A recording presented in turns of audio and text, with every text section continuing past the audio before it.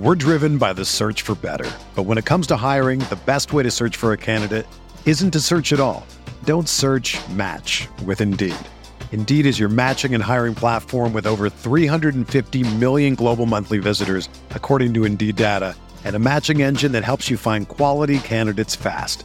Ditch the busy work. Use Indeed for scheduling, screening, and messaging so you can connect with candidates faster.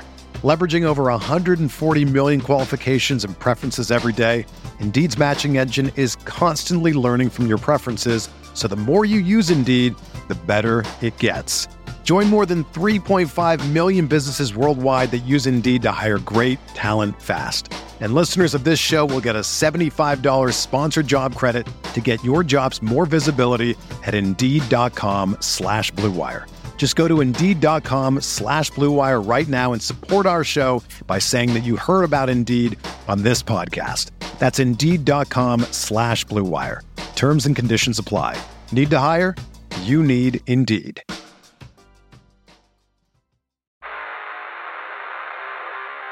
You don't want it, you don't need it, but you're going to get it anyway. The Kevin Sheehan Show. Here's Kevin. I'm here. Tommy is here. Let me begin by just suggesting that if you haven't listened to yesterday's podcast with Jay Gruden, it's definitely worth the listen. Jay's really a good guest. He's excellent. And he's got really good insight, but he's also, very good, a very good communicator. He had a lot to say about Daron Payne and John Allen, which is a conversation we've had for a while, and a lot to say about the upcoming season, Sam Howell, et cetera. Actually, I think the most interesting part, Tommy, of the conversation, because I played some of it back on radio this morning as well, is just talking about the NFL in this day and age on whether or not you can win a Super Bowl with just a great defense and a less than average quarterback and offense. And he believes you can. Now, he started to point back to Trent Dilfer and the Ravens and his brother's Buccaneers team, but his brother's Buccaneers team had Brad Johnson at quarterback. And let's point out, that's almost a generation. That's a generation ago. 100% right. And I pointed that out to him. I'm like, that's a long time ago. But he said he's still convinced a dominant defense. And the reason for bringing it up is there is a chance that Washington's defense could be a dominant defense this upcoming season. And, it was top 10 last year. What if it took another jump and it became kind of a top 5-ish defense? Look, the Jets' defense last year was off the charts. And they had a shitty quarterback situation, and after starting 7-4, basically lost the rest of their games. And that's why they went out and dealt for, Aaron Rodgers. But when you think about it, I mean, it's almost like the 100-year flood. I mean, the instances where that have happened have not just been dominant defenses; they've been historic defenses. No doubt. Look, the 49ers have had, I wouldn't call it historic here in recent years, but it's been as good as we've seen in a long, long time. And they got close. They had a 10-point lead on the Chiefs in the Super Bowl with Jimmy Garoppolo at quarterback. But I almost think like this is the Kyle Shanahan run scheme outlier, that you can be really average at quarterback, but they were dominant as a rush offense. I think, you can't be subpar offensively altogether and win a Super Bowl. I think offense wins now in the NFL. Now, I don't know if it wins absent of built. defense. The league is built that way. Yeah. I don't know if it wins absent of defense overall. I mean, I think you almost have to go back to that Colts team and even the Saints team that won Super Bowls and look at defenses that just weren't that good. Because recently, the Chiefs just won the Super Bowl. That defense was good enough. The Rams were really good defensively. Tampa was exceptional on defense. I can't remember. I'm just looking back through here the recent list. I mean, Seattle was dominant defensively.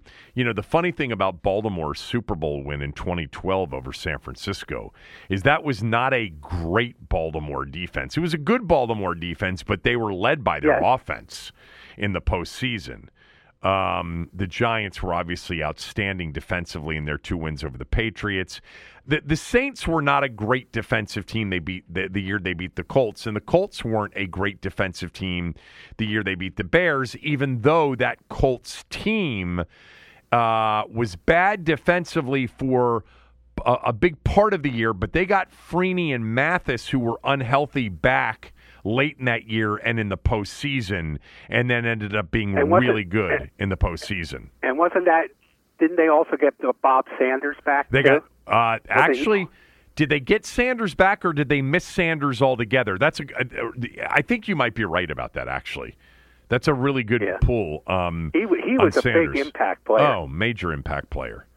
But anyway, Jay was great on that conversation because he coached with Marvin Lewis in Cincinnati, with Andy Dalton at quarterback, and really good defensive teams in Cincinnati, coached by the way, Mike Zimmer, who, regardless of what you think of Mike Zimmer as a head coach, has been one of the real outstanding defensive minds in football during his time in football. But Andy Dalton was an average quarterback, actually maybe a little bit better than average those years. He had A.J. Green and Tyler Eifert and Giovanni Bernard. They had some weapons.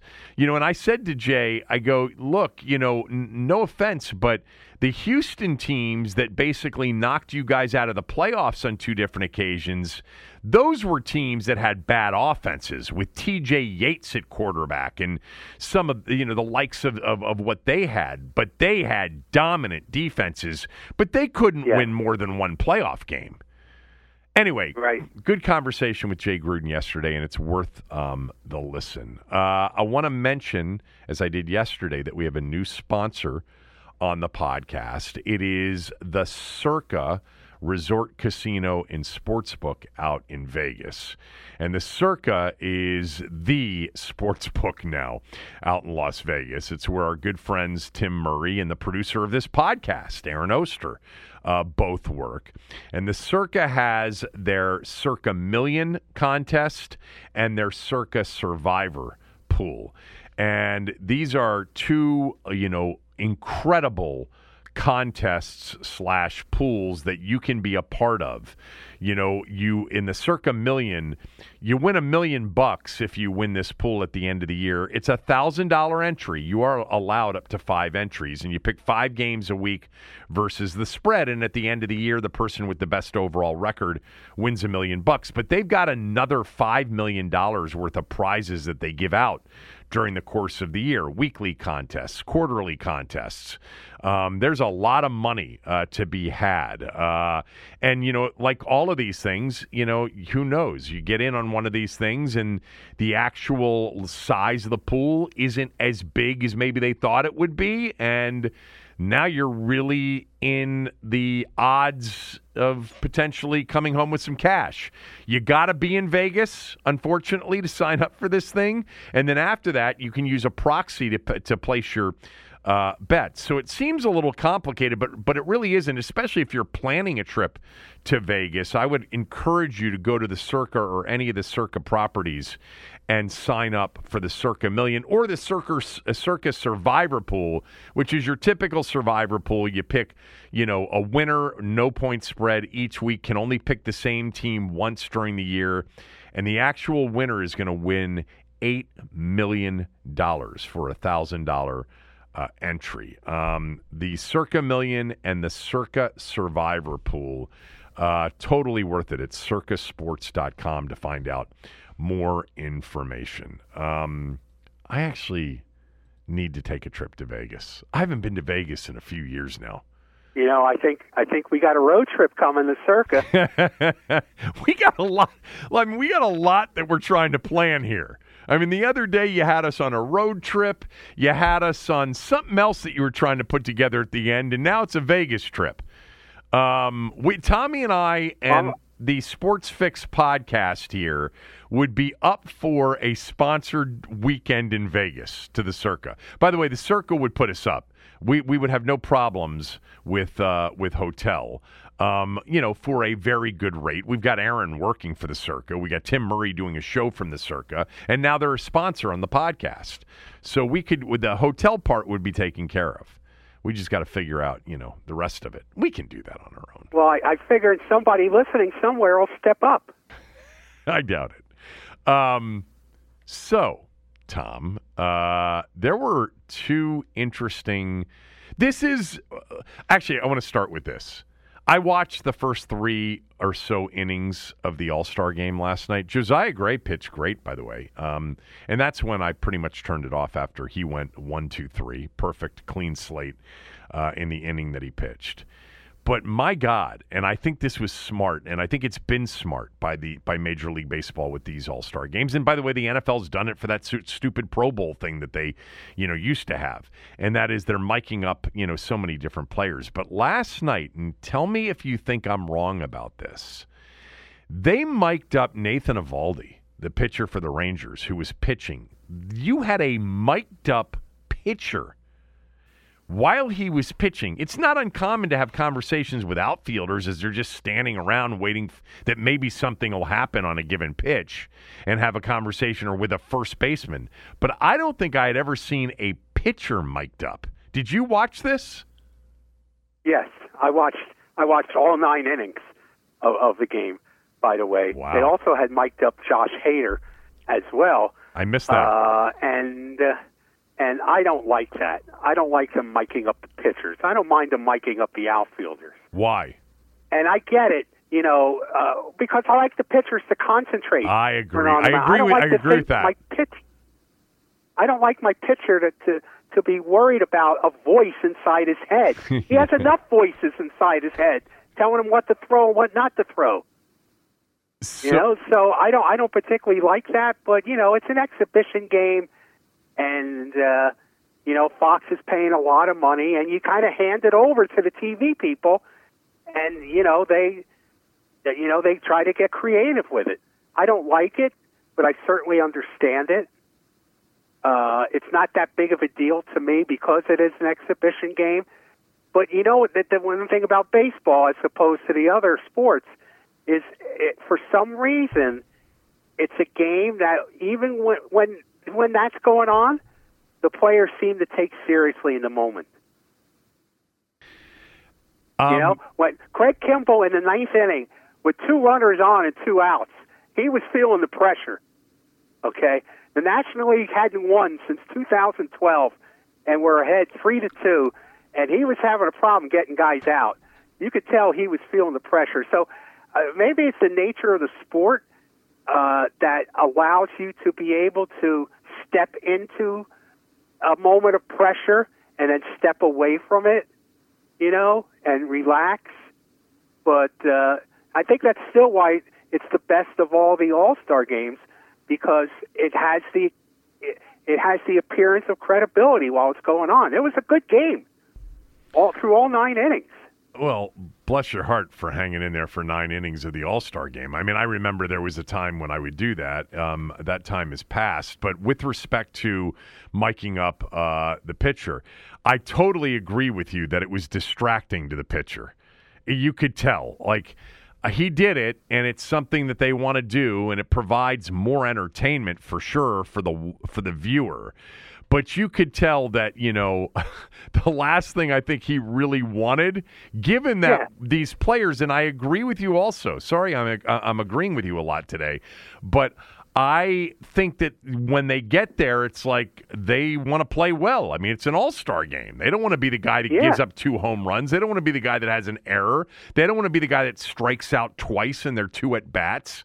With all of their, superstar contemporaries, in the game with them. And you could tell he was distracted. Still, as a viewer, it was fascinating. And when he faced Carroll.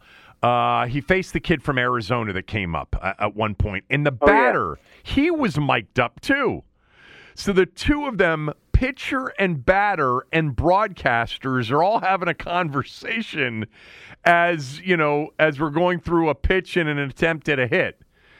He grounded out, by the way, hard. He ripped one down the first baseline, but right to, I think it was Freddie Freeman who was there on first base, and that ended the inning. Yeah, Freddie Freeman was at first then. Yeah, I think that was that was it. That was probably it. Anyway, I thought that was interesting and made it an interesting watch for a few innings.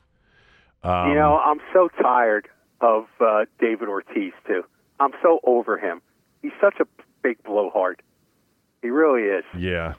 I'm not a big fan either. At Jim Palmer at one time last night, because, again, we'll get to this in a minute, he says, Mike Fox tell us who Perdomo plays for. Just walk. Wait, what? Okay, Jim one Palmer of the players. wasn't on the broadcast. What are you talking about? No, he tweeted this. Oh. Jim Palmer tweeted what? Mike Fox tell us who Perdomo plays for. Just walked. Okay, which speaks to the uniforms because they wear these oh my God! Why aren't they wearing their team? Why don't they wear their team's uniforms anymore? Why I don't understand that. They can sell these. Oh yeah, of course. Somehow and make some money. But they really caught a lot of grief for it last night. Oh well, they were so bland. I mean, I guess they were the Mariners team colors, right? Is that what they went for? Or I don't know. That's what it seemed like to me. The National League, their pants look like the kind of pants you'd buy in an Army-Navy store. They're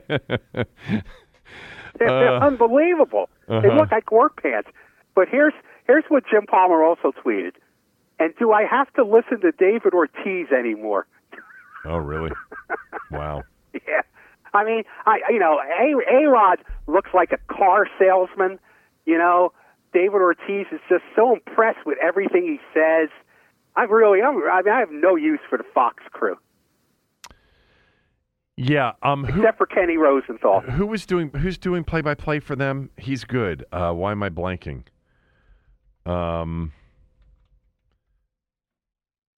Is it Bernhardt or Kevin Burkhardt? No, Joe Davis. Joe Davis is good. He's very good. Okay. He's the guy that replaced Joe Buck when Joe Buck went with Aikman to Monday Night Football. And I'm a little tired of John Smoltz, but I can live with John Smoltz. Smoltz is good, though. Tommy, during these playoff games, I always think Smoltz is great. You don't? I think Darling is better. Okay. I like the TBS crew. I think Joe Davis is good. I'm looking up Joe Davis because he is a young dude. But it was a good broadcast overall, and it was 35 years old. Wow. Oh, okay, yeah, it is pretty young for broadcasting. And like you, I was glad to see Josiah Gray get through his inning 1, 2, 3, a nice clean inning. You don't know when he'll be back there again, and you're right. You don't want to have that all-star memory be a nightmare for you. I mean, on BaseballReference.com. When they list your career records, there's a separate entry for all-star appearances. There really is? So, yes. So you don't want that to be like a 6.22 ERA for your one time in the game. So I was happy for him.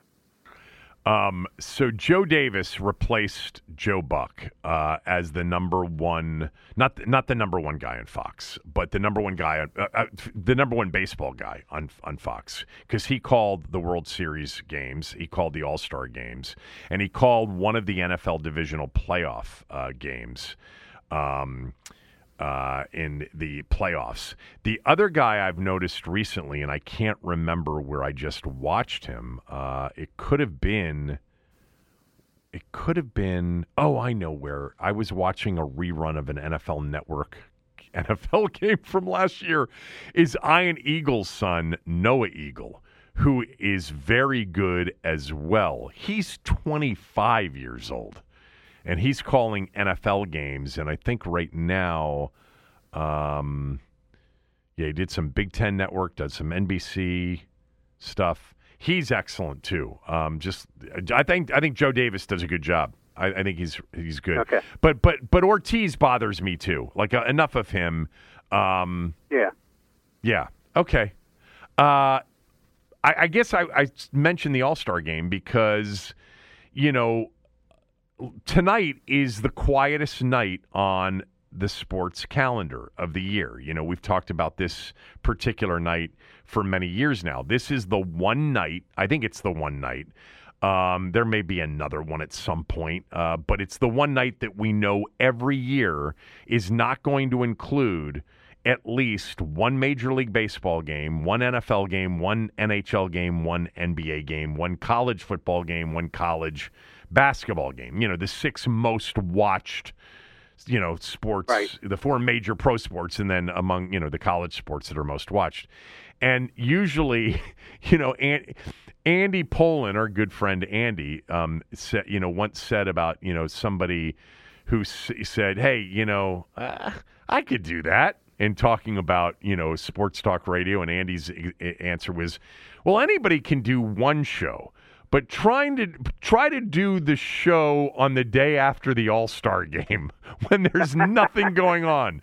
But we got some things going on. Yes, we do. We had a story from Don Van Natta this morning, which was very interesting and had a lot of new information on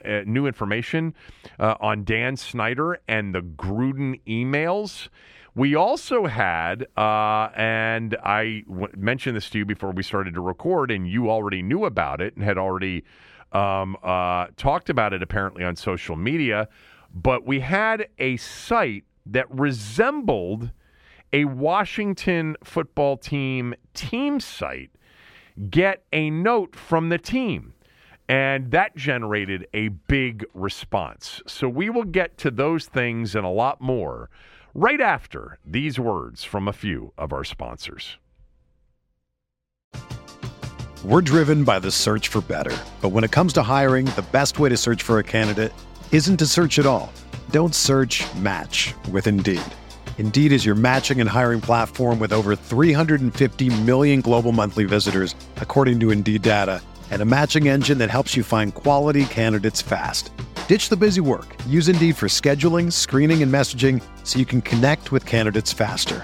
Leveraging over 140 million qualifications and preferences every day, Indeed's matching engine is constantly learning from your preferences, so the more you use Indeed, the better it gets.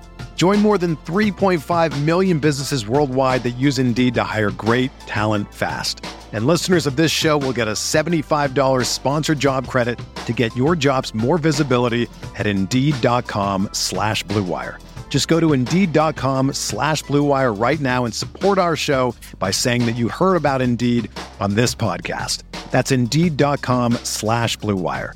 Terms and conditions apply. Need to hire? You need Indeed.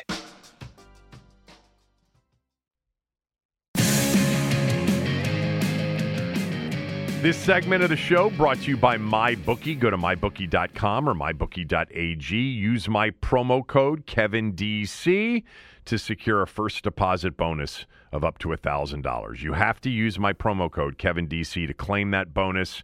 Whether you're a diehard or a casual fan, simply put, there's never been a better time to start exploring the world of online sports betting with MyBookie. Bet anything, anytime, anywhere with MyBookie. By the way, that reminds me of a story that I'm going to tell in the final segment of the show today. It's not a story that I'm going to tell. It's a story that I'm going to read that was written by Pat Forty, longtime, writer for various outlets, Tommy. You can probably name them. But he's been writing for Sports Illustrated here recently. And he had all of the information on this incident that happened in college baseball betting back in April, which led to the firing of Alabama's baseball coach. And it's an all-time story of stupidity. But this segment will focus on Dan Snyder's stupidity because there's always plenty of that to go around. So Don Van Natta and Seth Wickersham wrote a story today titled, "He Was Free and Clear, How the Leak of John Gruden's Email Led to the Fall of Commanders Owner Dan Snyder. Which, by the way, I won't, break our arms patting ourselves on the back, but it's something that Tommy and I together have been talking about for well over a year, if not longer, and that is Snyder. I've referred to it as Snyder's self-sabotage. Essentially, this is what he does. He boomerangs himself. Like he just never sees it coming because he's incapable of thinking strategically. And we've talked about how the Gruden emails, whoever leaked it, and there's a lot of evidence that Dan Snyder was certainly a likely leaker of many of these emails, that it got him. This, I always use your line and credit you, the passage of time would have undone him anyway. The passage of time never benefits Snyder, and he would have done something else stupid. But the thing had died down. He was, as this title describes, he was free and clear.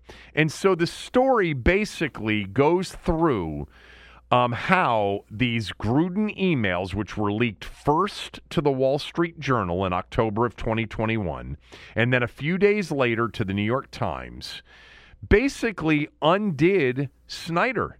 Snyder was, the Beth Wilkinson investigation had died down. The punishment, no matter how, insignificant it was, and no matter how stupid he was to protest it, was, had died down for the most part. And this is what got Congress to open up their investigation, which led to Tiffany Johnston, Jason Friedman, and everything else, eventually culminating in another investigation, which was the Mary Jo White investigation, which we still don't have the reports, and really pushed the league to do what they had always wanted to do, and that was to run Dan and force him to sell.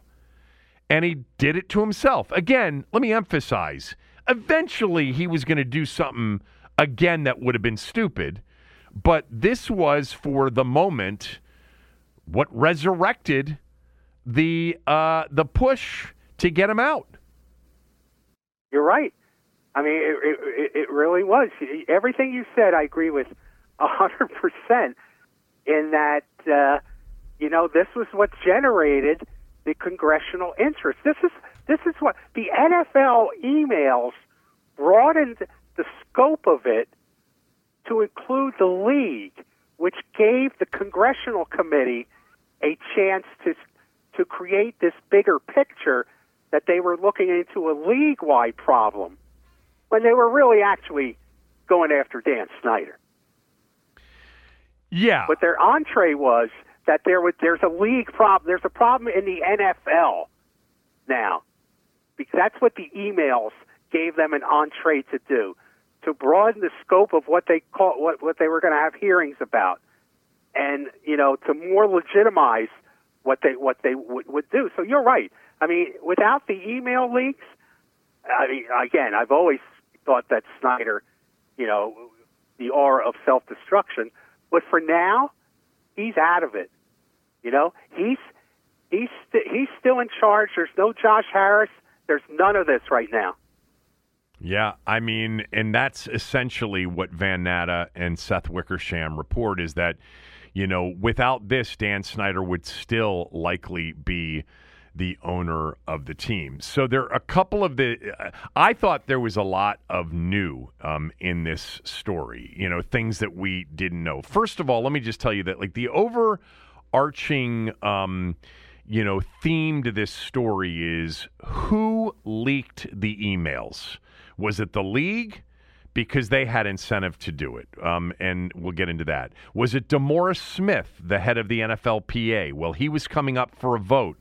He had incentive to do it. Or was it Dan Snyder or somebody close to Dan Snyder? Because there's clearly circumstantial evidence that Snyder would have been, maybe not circumstantial evidence, but there was certainly enough out there that indicates that Snyder had the motivation to do it as well. And, again, regardless of who leaked it, and that's a big part of this story, the bottom line is, without the leaks, Snyder's probably still the owner because you don't get what you got, which was the congressional investigation and inquiry, which led to that roundtable in February of 2022, which produced Jason Friedman and Tiffany Johnston, and ultimately led to the Mary Jo White investigation. And finally, the league had had enough, and Dan had had enough, and everybody had had enough, and Dan decided to sell the team. But I wanted to start with, there's a section of the story titled Dictating His Punishment. And I found this particular section to be revealing because I don't think we knew a lot about this, and just so incredible when it comes to, the way Dan behaved when he was backed into a corner. And I'm just going to read from this particular section. In June of 2021, Dan Snyder's legal team and select league executives gathered at NFL headquarters in Manhattan. In survival mode, Snyder's team of lawyers prepared a defense against the findings from attorney Beth Wilkinson's investigation into the franchise. The previous summer, he had hired Wilkinson to look into the team, a move to keep the league office at arm's distance. But the league quickly had assumed control of Wilkinson's inquiry and quietly struck an accord with Snyder's team, something called, we know about this, a common interest agreement that the owner and the league would share all evidence and material collected, and that neither the NFL nor Snyder would release any information from the inquiry without the other's consent. Although it appeared to owners and executives that the league and Snyder had worked together to minimize the investigation's impact, palpable tension existed. In league circles, Goodell appeared to be growing weary of Snyder. During the pandemic, it became a running joke among some owners and executives that when Snyder spoke on video conference calls, Goodell looked irritated or distracted. But now Snyder moved beyond simply annoying the league office to causing serious problems. When Snyder's lawyers, famed defense attorney Joe Tacopina, who, by the way, Tommy, correct me if I'm wrong, but he's represented Trump before,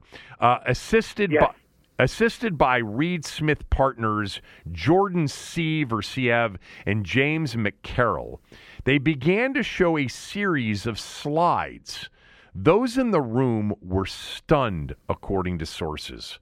What was presented was not a defense against any of the Wilkinson findings made against Snyder.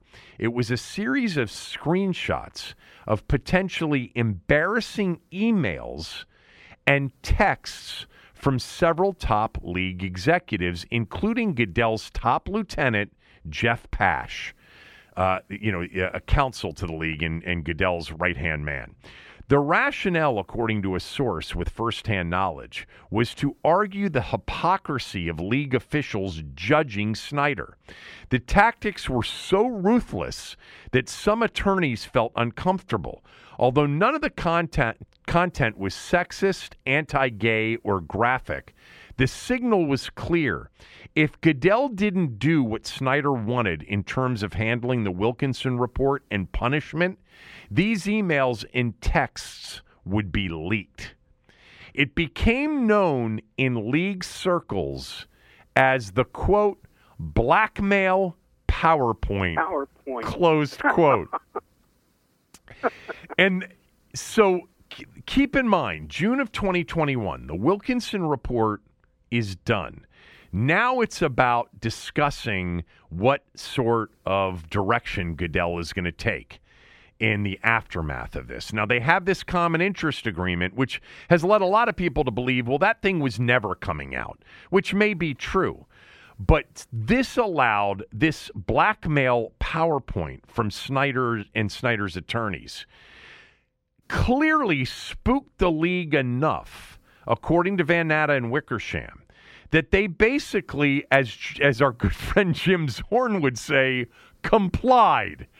Because league executives and others involved in the case were angry with Snyder's tactics.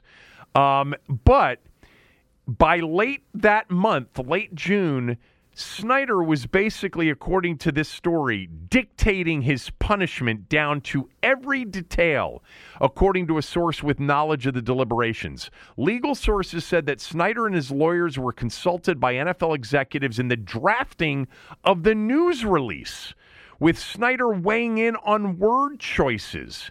It was an atypical and collaborative process as compared with the way the league typically metes out punishment, notably in the one-sided judgments after Bountygate and Deflategate.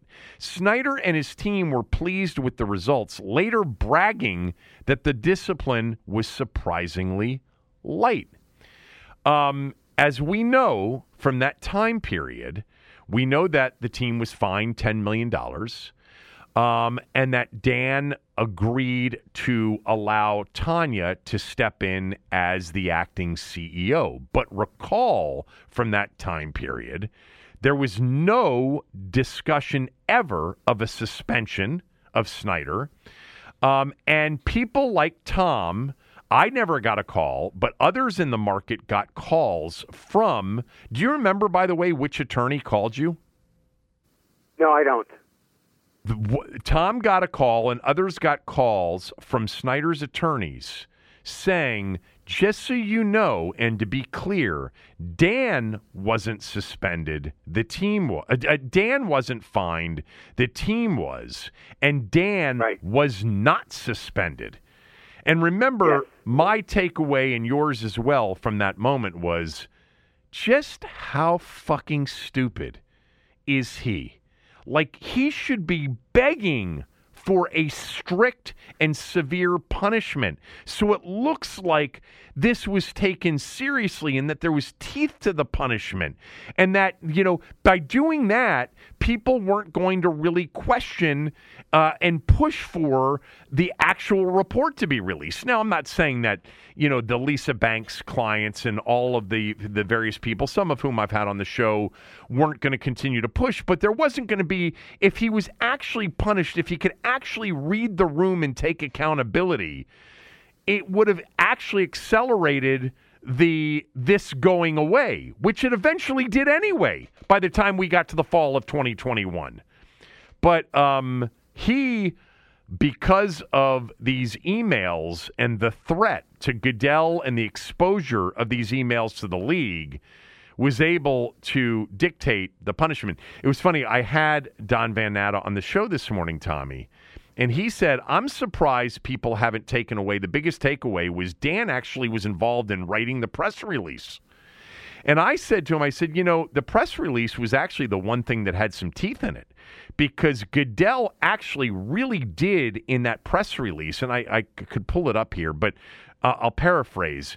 He talked about how the culture was very toxic and how there was harassment and how it was a toxic workplace. And remember, he used the word bullying multiple times. I still think that if you were to ask all of them what the real result of the Wilkinson investigation was, it was that Dan was just a tyrant and a bully and treated people very poorly, which we had always heard about his style of management. But that's the bottom line is, Tommy, we never saw the Wilkinson investigation because Snyder, with this threat, with this PowerPoint threat, ensured that we were never going to see it. And we'll probably never see it. No. I mean, I think that ship sailed a while back. Now, it's funny because Yeah, go ahead. But you would think once he was out of the picture, maybe somebody who has the information from that investigation would leak it, because I'm sure there's more than 2 or 3 people that have the knowledge and details of that investigation. But they would risk then, a breach of, a breaking of their agreement, since they had this agreement that one would not release the information without approval from the other. They would surely be sued. Well, also remember, there was that report that the Junkies had, that Jason had from the Junkies, yes. that he had somebody tell him that part of Beth Wilkinson's recommendations was to force Dan Snyder to sell the team. Now, all due respect to the Junkies, and Jason is a friend of mine, and I like Jason a lot. He also had the Brian Davis stuff, about Brian Davis being a legitimate potential buyer of the team. But I actually do believe what they had back then. I do believe that Beth Wilkinson, part of her recommendations were that Dan sell the team or Dan be voted out, one or the other. However, that Dan not continue to own the team. Yeah. Because I think that Beth Wilkinson report's much more damning. This is a guess. I think it's much more damning than the Mary Jo White investigation. Well, it's much bigger in scope. True. Although we don't know how Mary Jo White broadened the scope. Right.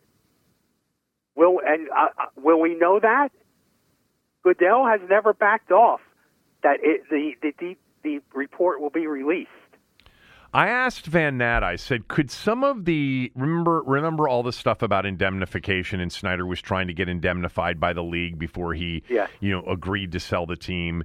I wonder if some of that indemnification has to do with, we've always suggested it might have something to do with Mary Jo White.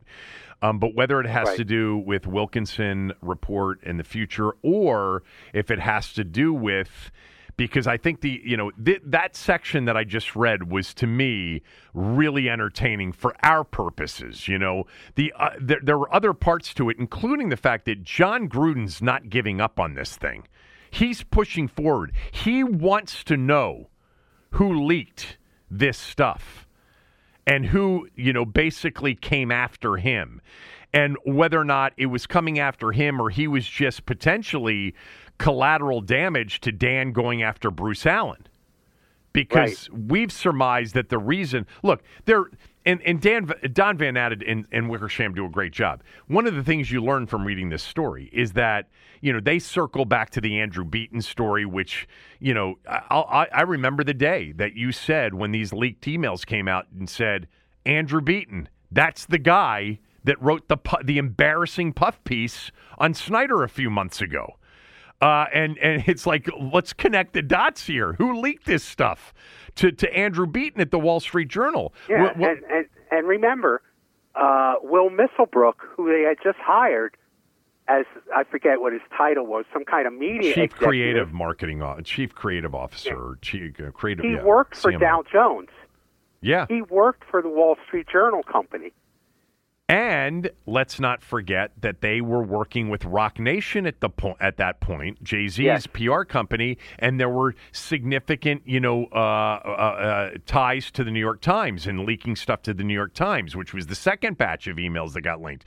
But, Van Natta does a good job of basically, saying, look, DeMaurice Smith almost admitted that he was potentially one of the leakers of some of these emails, because in the moment, people thought if they could make DeMaurice Smith into a sympathetic figure, then he would be voted, as the president of the NFLPA again, because the voting for that was going on simultaneously, and he was in trouble of losing that vote. He eventually barely won the vote. The league, one of the things you learn is just this antagonistic relationship between Goodell and Gruden. I didn't know it was that antagonistic. Gruden hated Goodell, and Goodell hated Gruden.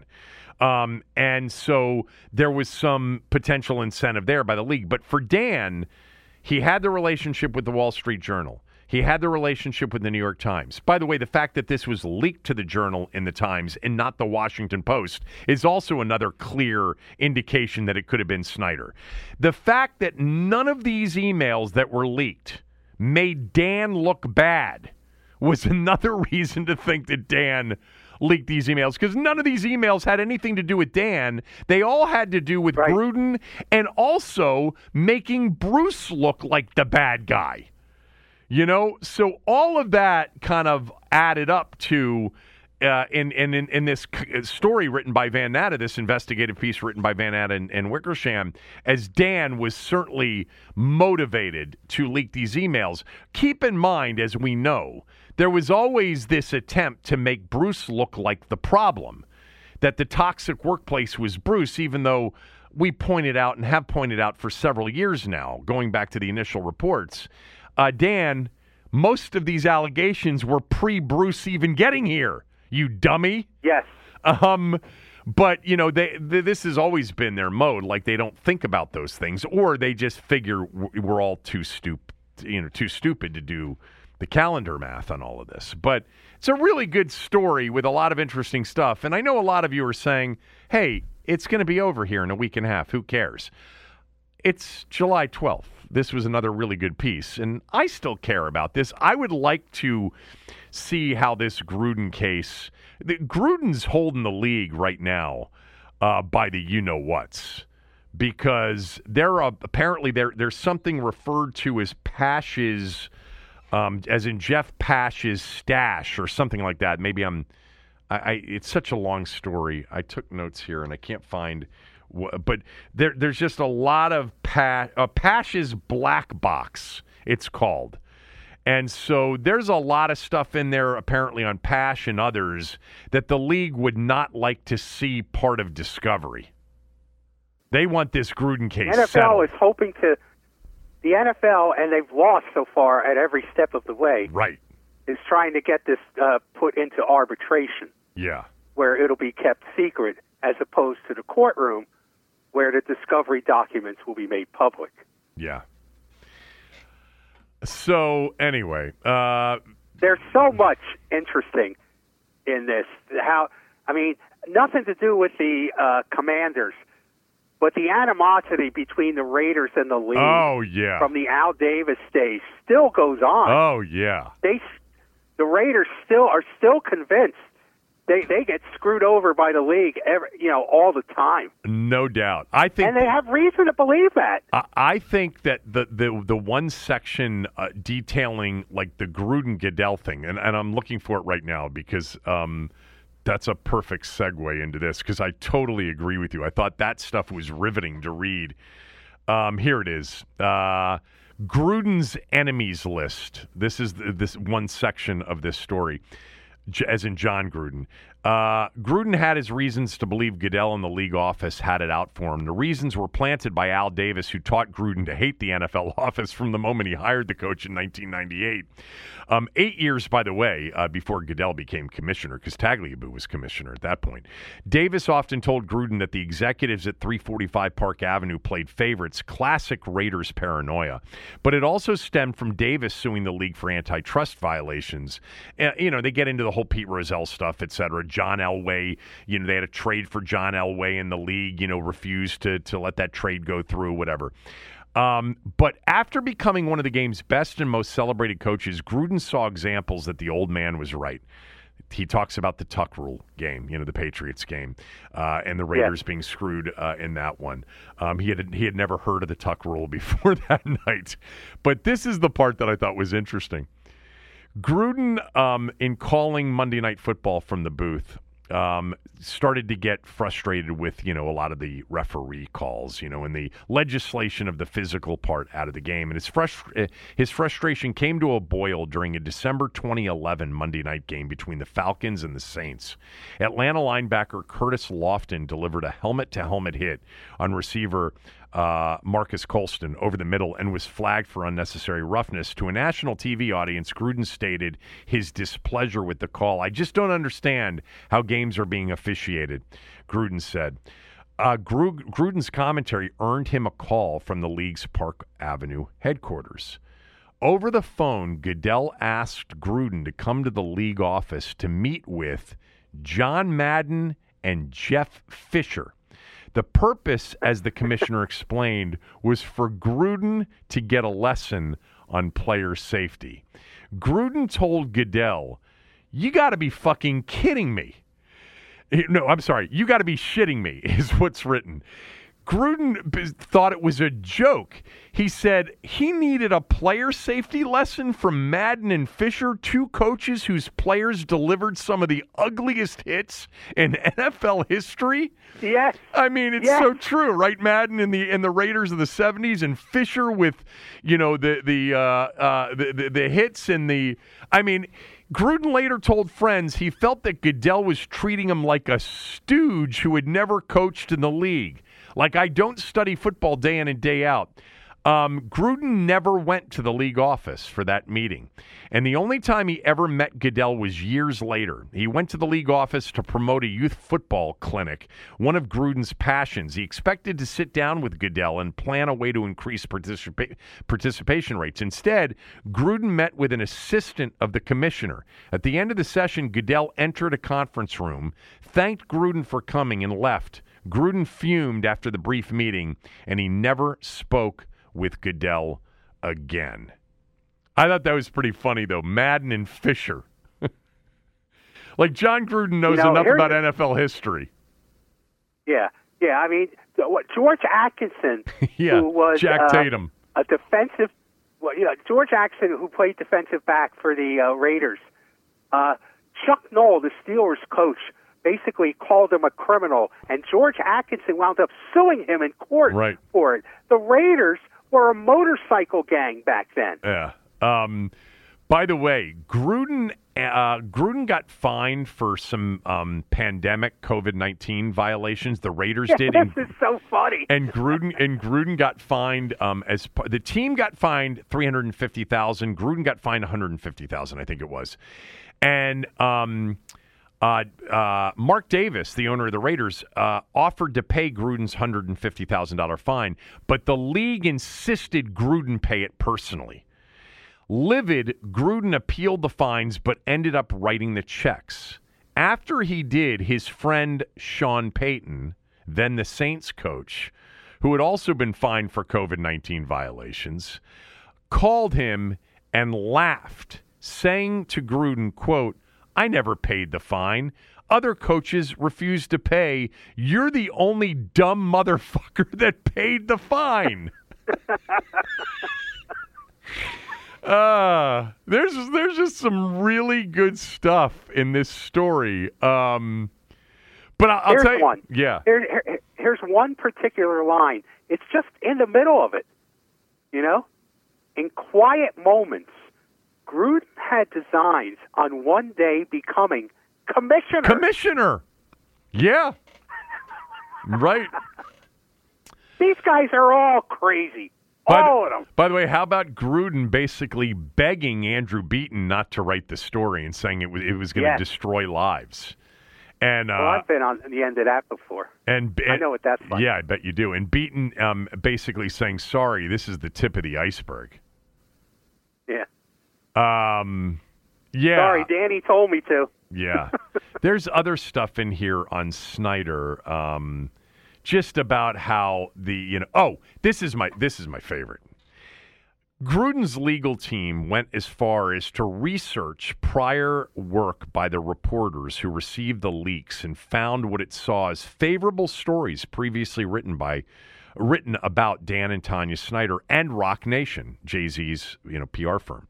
The New York Times, Rossman, I think her name was Catherine Rossman, who was in on the piece with Ken Belson about the leaked emails, wrote a piece in February 2020 about Rock Nation's partnership with the NFL.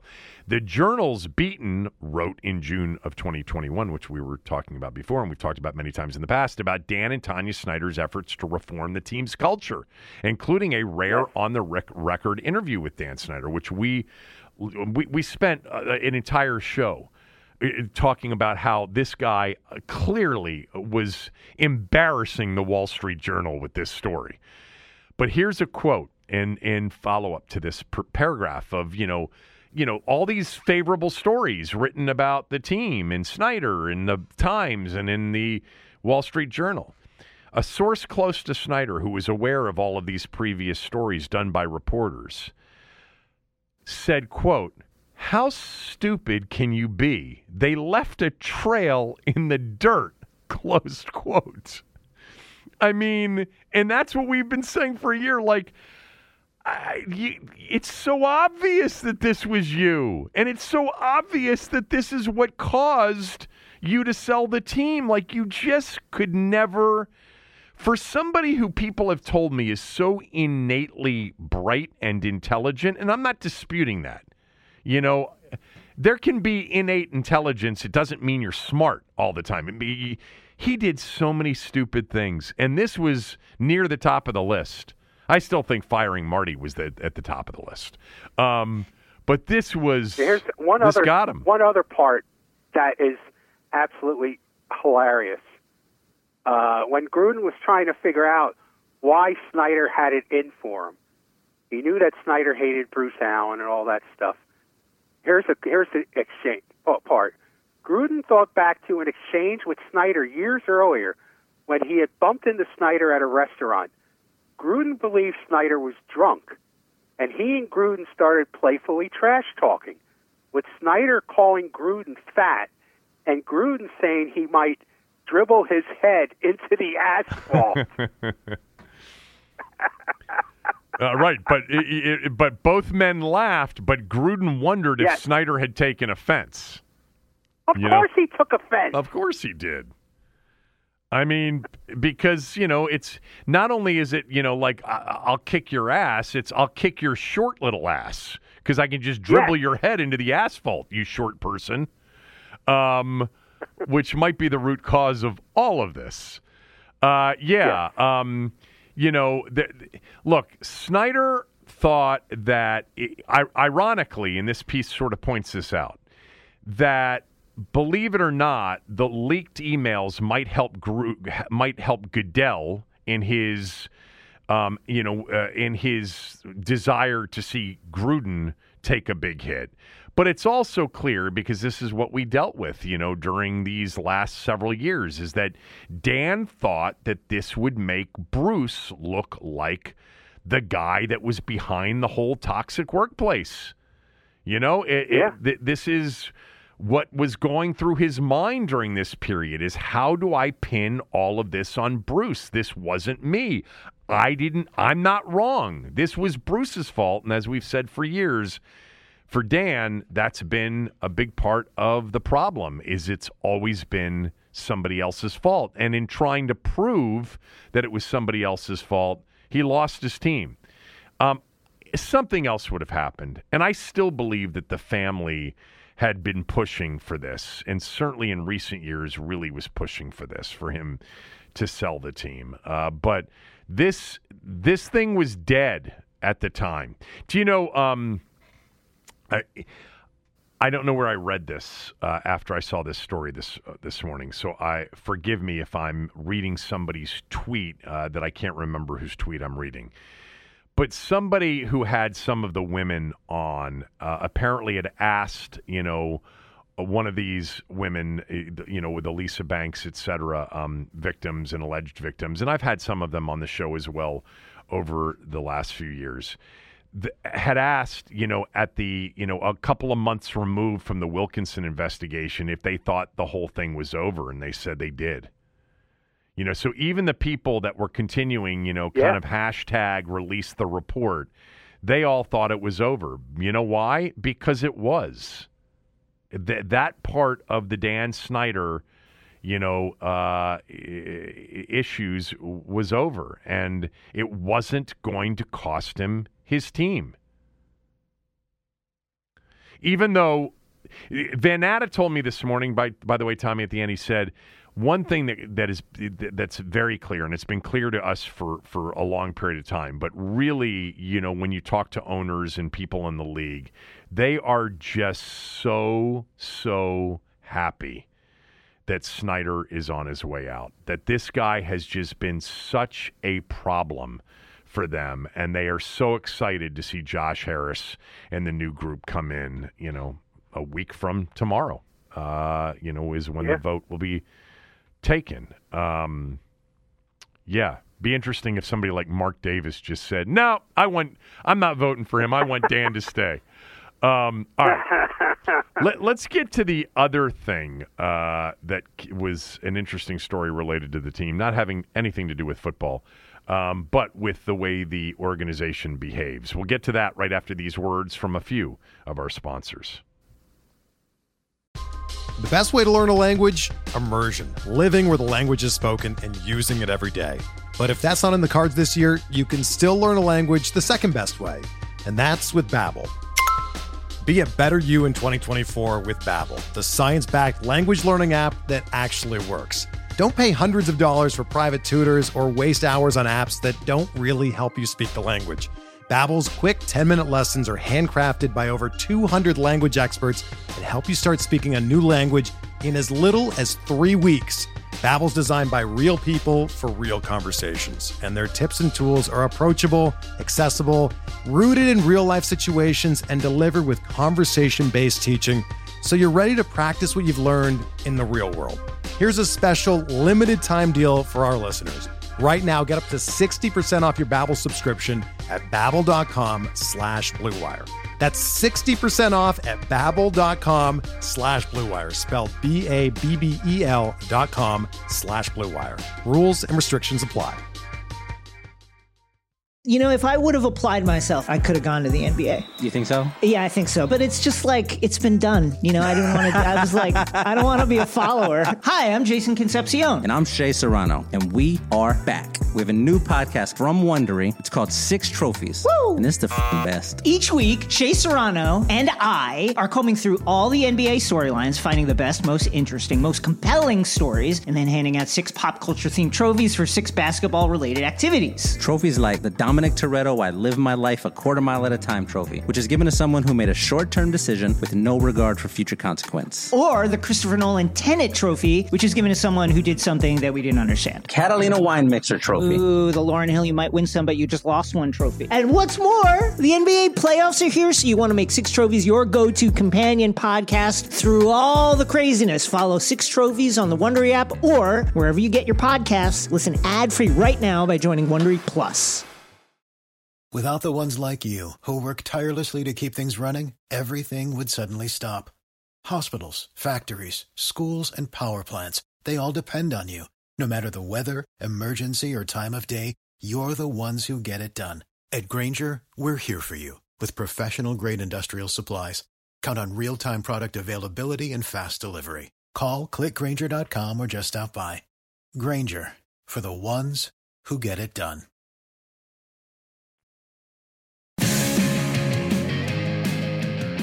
All right, Tommy, tell us about Shelley's.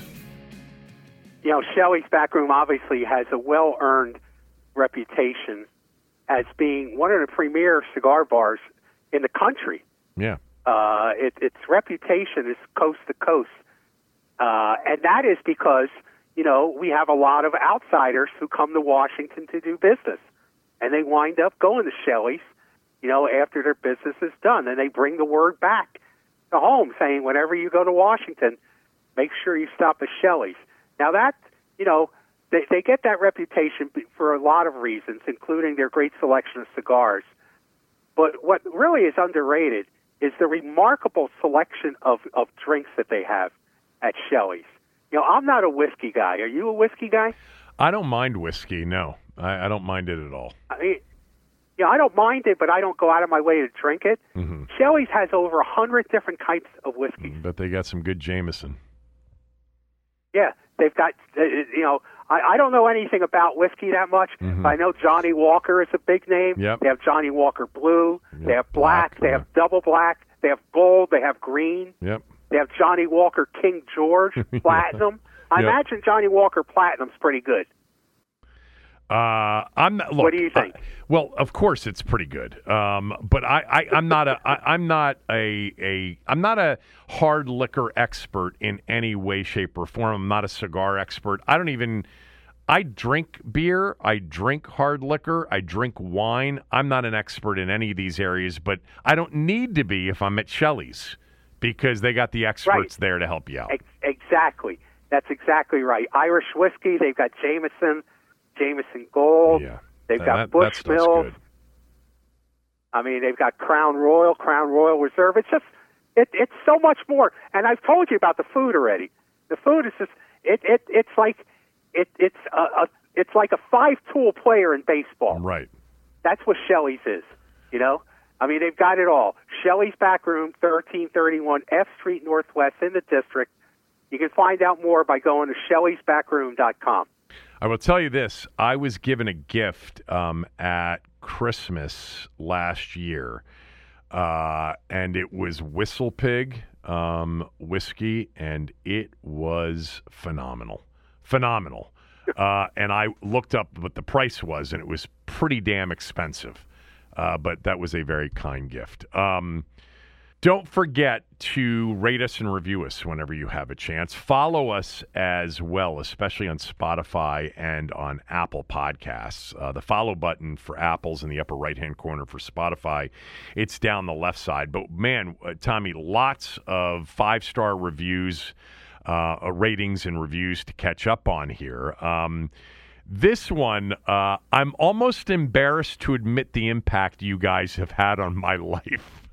5 stars from Church 76. Kevin, Tom, you are literally almost considered family in my house. I grew up in Fairfax, went to Robinson High School, and was beaten by a field goal in the state semis by a freshman from Pulaski named Shane Graham. We remember him. Kevin, I've listened to you since the Rigo Show and have continued to follow your career and have benefited from your shows exponentially. Tom, your laugh is magnetic and has brought a smile to my face numerous times. I just recently inherited my family's beach house in Manasquan and have relocated. Kevin, I was blown away when you mentioned the Parker House in Spring Lake. Life is crazy. Thank you both. I'm sorry it took me so long to review, but I am retired and completely selfish. Ha ha. Keep it going, guys. Yeah. My brother-in-law lives in Manasquan.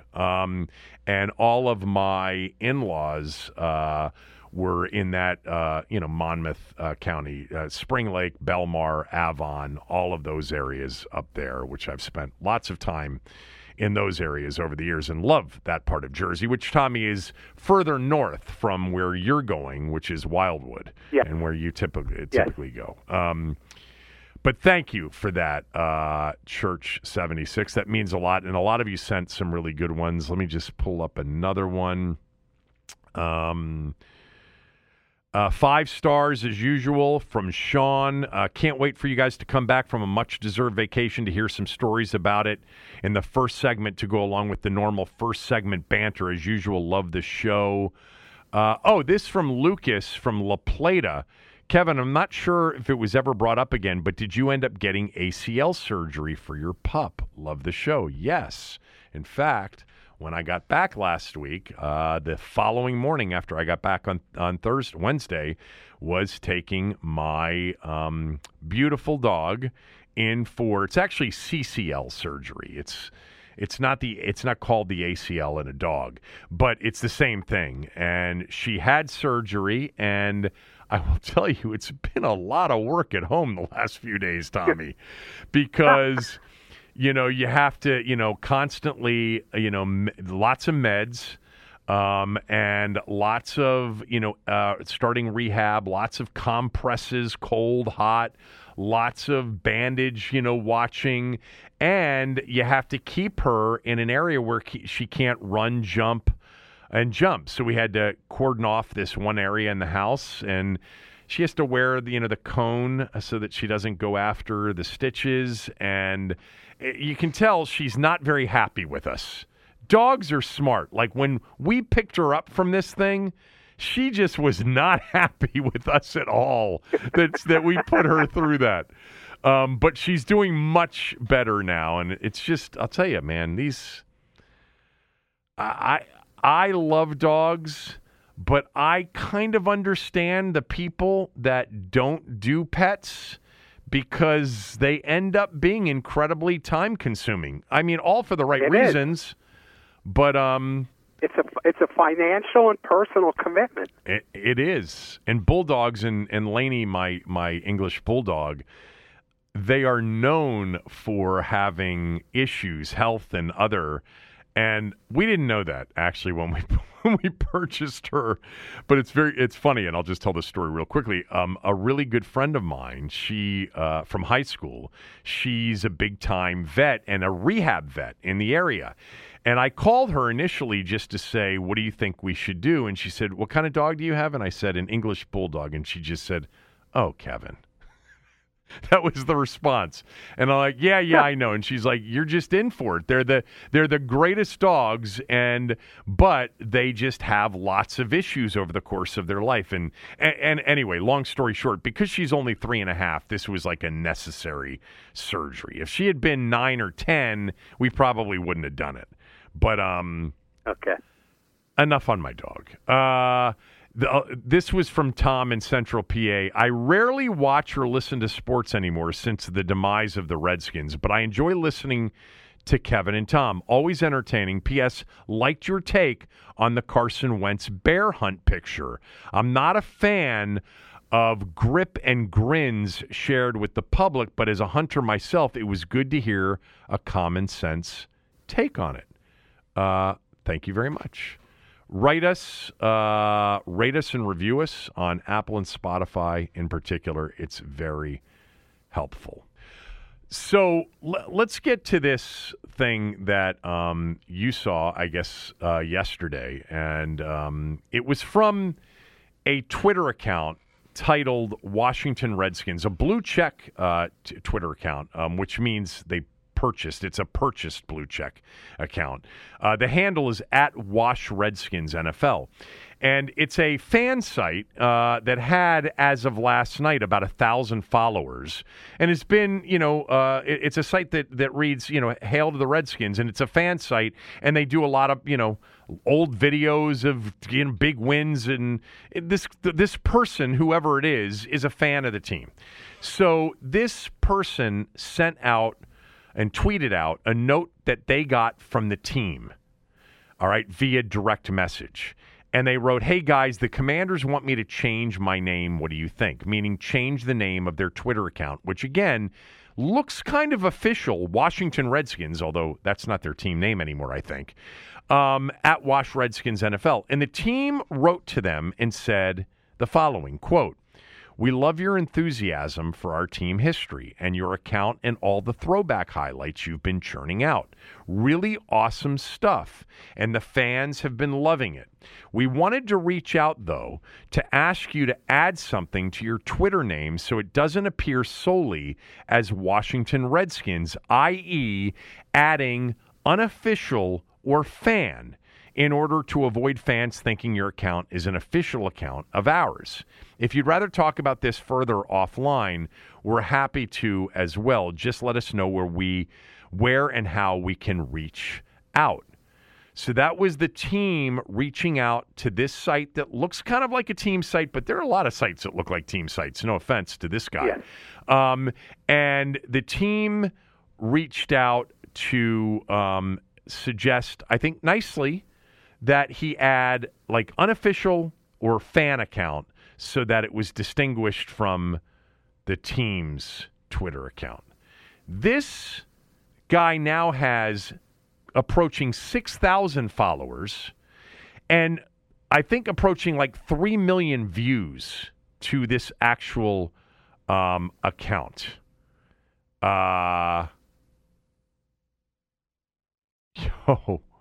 There's a new account up. Have you seen this?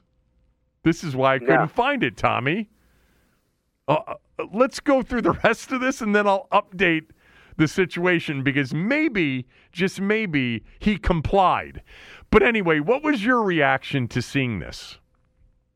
Well, I saw this. Somebody sent it to me via direct messenger on Twitter, and I retweeted a screenshot of it with a comment at the top, "This team is exhausting." What I meant by that was, and my position on this would be, it's a very nice message. They weren't mean. Right. They didn't seem like they were trying to strong-arm him in any way, shape, or form. And they may have a point. But why do this? Right. Why? Yes. Why poke the bear? Now the name has become a huge source of debate again. The old name, not the new name. The old name now, Redskins, has become a big source of debate on social media between the fans who and there's a lot of them, it may make you angry, but there's a lot of people who don't think the name should have been changed, So you have basically fired up the debate about the old name again and reminded everybody, and once again, how stupid the new name is. Just let this lay. Yes. It's not like he couldn't have been reaping rewards from this thing. It's not like he was robbing the team blind. Right? Of course. This is exactly this was so. This is a rare show for the two of us. I know. We are agreeing way too much. When I saw this, the first thing I thought of was, what are you doing? Why, just like I said the same thing. Let sleeping dogs lie. Like wait till you're 9-3 in November and then go after this guy with a new owner. Yeah, with a new owner. Now look, it's very possible that the new ownership told him to do this for all we know. Or it's very possible that somebody within the organization is trying to impress new ownership by doing this. Because maybe this is something Josh Harris's teams have done in Philly or New Jersey. I don't know. I highly doubt it too. That the transition team of Josh Harris has this on the list. But to your point, and first of all, I had two sort of parallel thoughts. One was, oh God, if I were in that meeting to discuss whether or not to do this, I would have said absolutely not, and I would have used your expression. The juice just ain't worth the squeeze, guys. The team's being sold next week. Like, this is not going to generate a great reaction. It doesn't matter how nice you present it. Like, everything we tweet out from the account, it's more negative in response than positive, even when we're saying something nice about a good player. So I would have not done this. I would have suggested, no, we can't do this. And if like legal people said, yeah, but we got to protect this. Like we actually still own this trademark and it can be confusing. And what if these people decided to put out something racist or something horrible and people thought it was us? Then we're battling, that at that moment. And I'm like, well, look at it. This guy's just a big fan. I mean, it doesn't look like he's going to do anything. And look, I understand they have the right and they should be trying to protect. By the way, it's interesting that they're trying to protect the old name, but they still have that marked. But what they're really trying to protect is that anybody gets confused with this account with their own. By the way, your point about bringing up the old name again didn't actually immediately come to mind for me. I was thinking more about if you can read the room. At this point, you have to be able to read the room, please. You're going to look like, no matter how nice you put this, that you are trying to bully this guy off of Twitter. And I love the way they wrote it. Like, it was very non-threatening, Now, look, there's an implication here that we'd really like you to do this, and maybe the next step might be lawyers. I mean, I would read it that way if I was him, but they weren't bullying, they weren't antagonistic, and they have the right to protect these things, and I understand that concern, but it's like, right now, no, because I can predict what the reaction's going to be. The reaction's going to be more negative than positive about leave this guy the fuck alone. And to yes. Boy, we're dropping a lot of F-bombs on the show today, or I am. This show is probably going to be not designated as clean, but we were quoting before. That was not a quote. I just wouldn't have done it now. I agree with you. Like, what can possibly happen between? Let the new guy handle this stuff. Yeah. Once the new guy's in, yeah. And I can tell you the reaction I got to my tweet on Twitter, and also I posted it on Facebook. Yeah. Is it ignited a debate between the fans that would like them to still be called Redskins and the fans who think it's racist. Oh, God. Okay, so the debate started all over again. No, it's a great point. I did read like the first 25 or so because I knew it was going to be more, anti-team than anti this guy. And look, this guy was trying to get some attention, which worked. Okay, it worked. He times 5.5 of, almost. Because it's not 5.5, but time.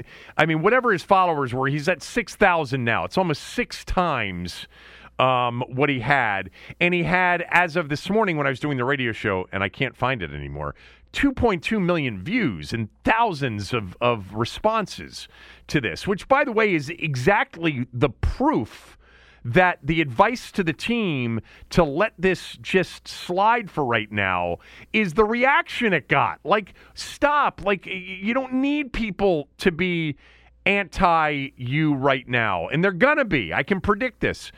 So we agree on this. Now, again, I understand the team's position, and I'm sure there are lawyers. Yes, I do as well. But here's the other point, Tommy. I do 100%. Here's the other point. You're going to chase down all these sites. Do you know how many Twitter accounts there are with the team's name in it? The current name, the old name, the WTF. Notre Dame, and I know this because, I am kind of a closet Notre Dame fan. There are so many Twitter handles, and I would assume the same for the Cowboys and for the Yankees and for the Lakers, and there are so many Twitter accounts that you can easily get confused, look like sort of team accounts that don't say, fan accounts. So what are you going to do? Chase down all of them? Look, this one does look like, I could see how some people would get confused. And Denton, my producer, made a really good point. He said maybe it's the blue check that got him to go after this one a little bit because it really looks official with the blue check, even though they paid for it. Maybe that's true. But here's an update to the story. And I just realized this as we got into this. Go to @WashRedskins NFL now. The old Twitter account taken down. A new one joined July of 2023 because the old one was joined in 2010. This one just joined this morning. Washington Redskins, no blue check mark. @WashRedskins NFL. Hail to the Redskins. Hail victory. So this person took down the blue check and opened up a new site. And maybe that was the agreement with the team. Maybe he got something for taking the blue check off of it. Are you seeing this? Yeah. So I'm looking at it. Yeah, he just opened it up. 54 followers now, not 6,000.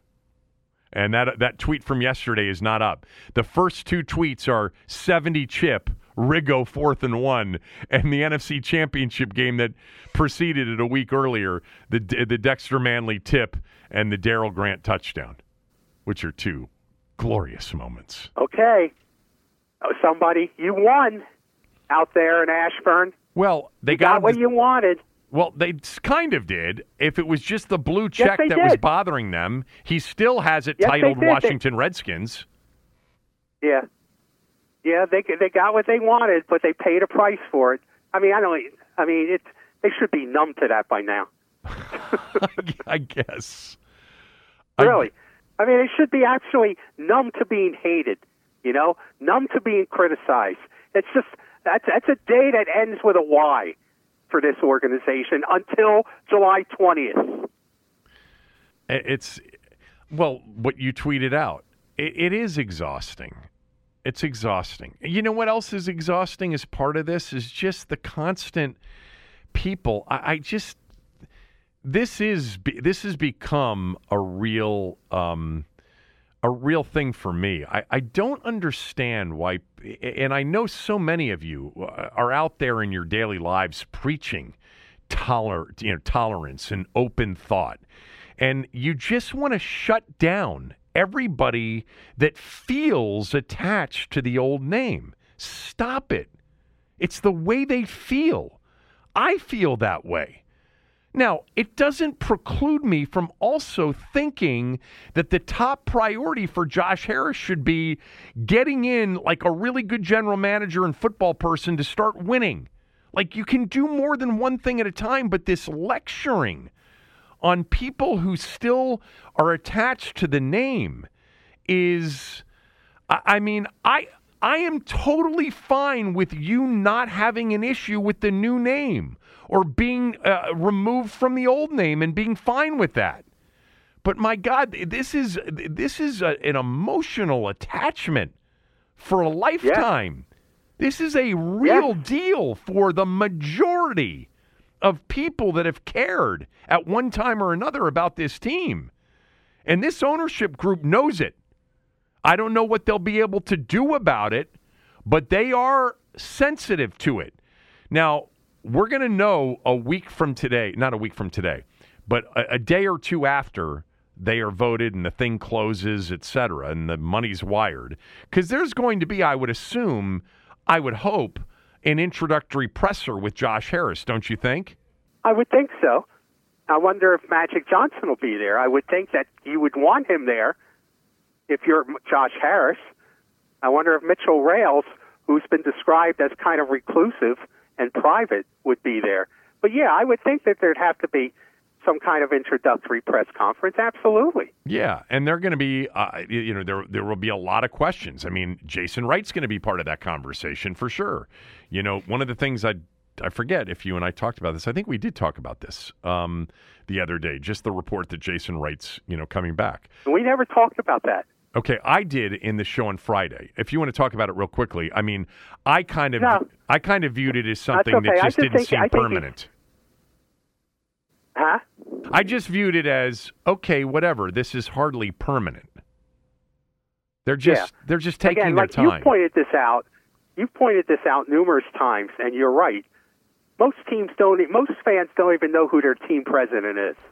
No, but I'd like to get back to those days. That would be nice. Right, and it's an issue here, and it will continue to be an issue as long as he's in that job. And I would just think that I would. If I was a fan, I would think this is just until he finds a way to ease himself out. Yeah, I mean, look, I said the other day, and I'll say it with you, there's a lot we don't know, okay? We don't know what these people out there do every day. What we do know is what is public facing. We know about the Sean Taylor disaster of his retirement, of his Jersey retirement weekend. We know about the team name and the less than enthusiastic, rollout and execution of the new name and branding, along with the messed up, crest, which, I think I was a big part of getting changed to something that turned into be the right crest. I mean, things like what you reported on, the cruise thing and the debacle there and, the raffle checks being bounced and all of these things that have been public facing. The team website, the Take Command website that had all the spelling errors and all the dates that were just the sloppiness of everything that they've done. I'm talking about the new group. That we see, but there's a lot that we don't see. And the bottom line is the timing of the takeover of this franchise just isn't conducive to, coming in and cleaning house. You just can't do that at the end of July when you were 3 weeks away, 7 days away from training camp, and 2.5 weeks or 3 weeks away from a preseason game. You're gonna take your time. And I made this point too, Tommy, and I think it's relevant. The first thing you're not going to do is fire the first ever black team president in NFL history. It's not going to be your first move. Now, they may learn that Jason Wright offers a lot. And, the HR department is a beacon in business, and companies from all over the globe are coming to see what they did with their HR department, which is what he has suggested in the past. There may be some really good, salespeople and marketing people and business people in the organization. I mean, we may find that there's a lot we don't know about the great job that we've done. That's why it's hard for me to get to where you got, which is he's gots to go. But what I do think is happening, and what, Howard's told us many times, this is a group that's not going to do what Dan did, which is be impulsive. They're not going to come in and just start shooting everybody. They're going to take their time. They're going to figure this thing out. And if you believe what I think is to be true, which is they've had no access, the league hasn't allowed it and won't allow it until they actually are owners of the team, I want them to take their time on this stuff and get it right. Anyway. It's a full plate of stuff here, boss. I don't like to eat so much in the summer. It is for the quietest day on the sports calendar. That is, I mean, we got presented with a buffet with some real high-end meat.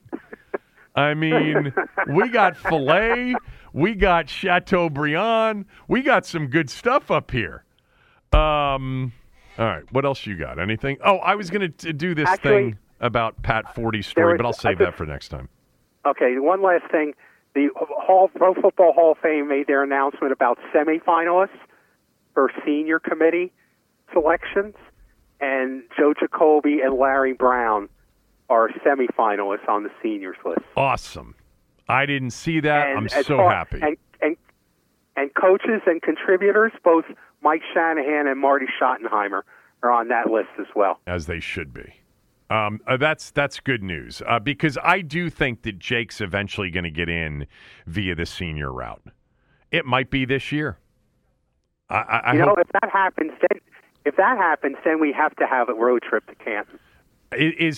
But I would love to do that because I've never been to Canton. Who else is on that list? You said Larry Brown's on that list. Larry Brown's. I just looked at the ones from the Washington team. Right. That's awesome. We're not talking about Dallas's Larry Brown, right? No, I don't think so. Okay. The DB. No, I don't think so. We're not talking about that. He had a Super Bowl touchdown, didn't he? Have a Super Bowl touchdown for the Cowboys against the Steelers? I don't think he was MVP of the league. No, he was not MVP of the league. But he was. But wasn't he the Super Bowl MVP? Maybe not. Who was that Super Bowl? Look, I'm going to assume that reasonable people put Larry Brown, the running back, on that list. I would like to think that it's that Larry Brown too. Is B Mitch on the list? I didn't see him. Is Ken Anderson on the list? He's the one that I always. Ken Anderson is on the list. Yeah, that's Carl Banks, Rady Gradishar, Joe Jacoby, Billy White Shoes Johnson, Jim Marshall, Otis Taylor's on the list. Otis Taylor. We thought he was in the Hall of Fame. I know. Well, you did.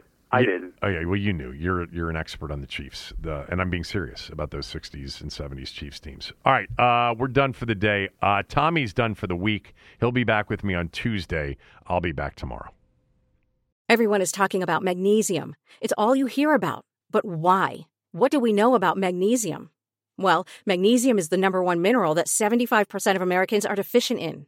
If you are a woman over 35, magnesium will help you rediscover balance, energy, and vitality. Magnesium supports more than 300 enzymatic reactions in your body, including those involved in hormonal balance.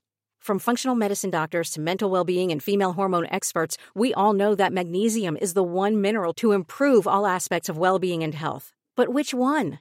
Magnesium Breakthrough from Bioptimizers, the trusted choice recommended by leading experts with 7 best-absorbed forms of magnesium to ensure your body receives the support it needs for overall well-being. Go to bioptimizers.com/balance today and use code BALANCE10 for 10% off. Support your journey to wellness at bioptimizers.com/balance. Magnesium Breakthrough from Bioptimizers, your foundation to optimal health and vitality.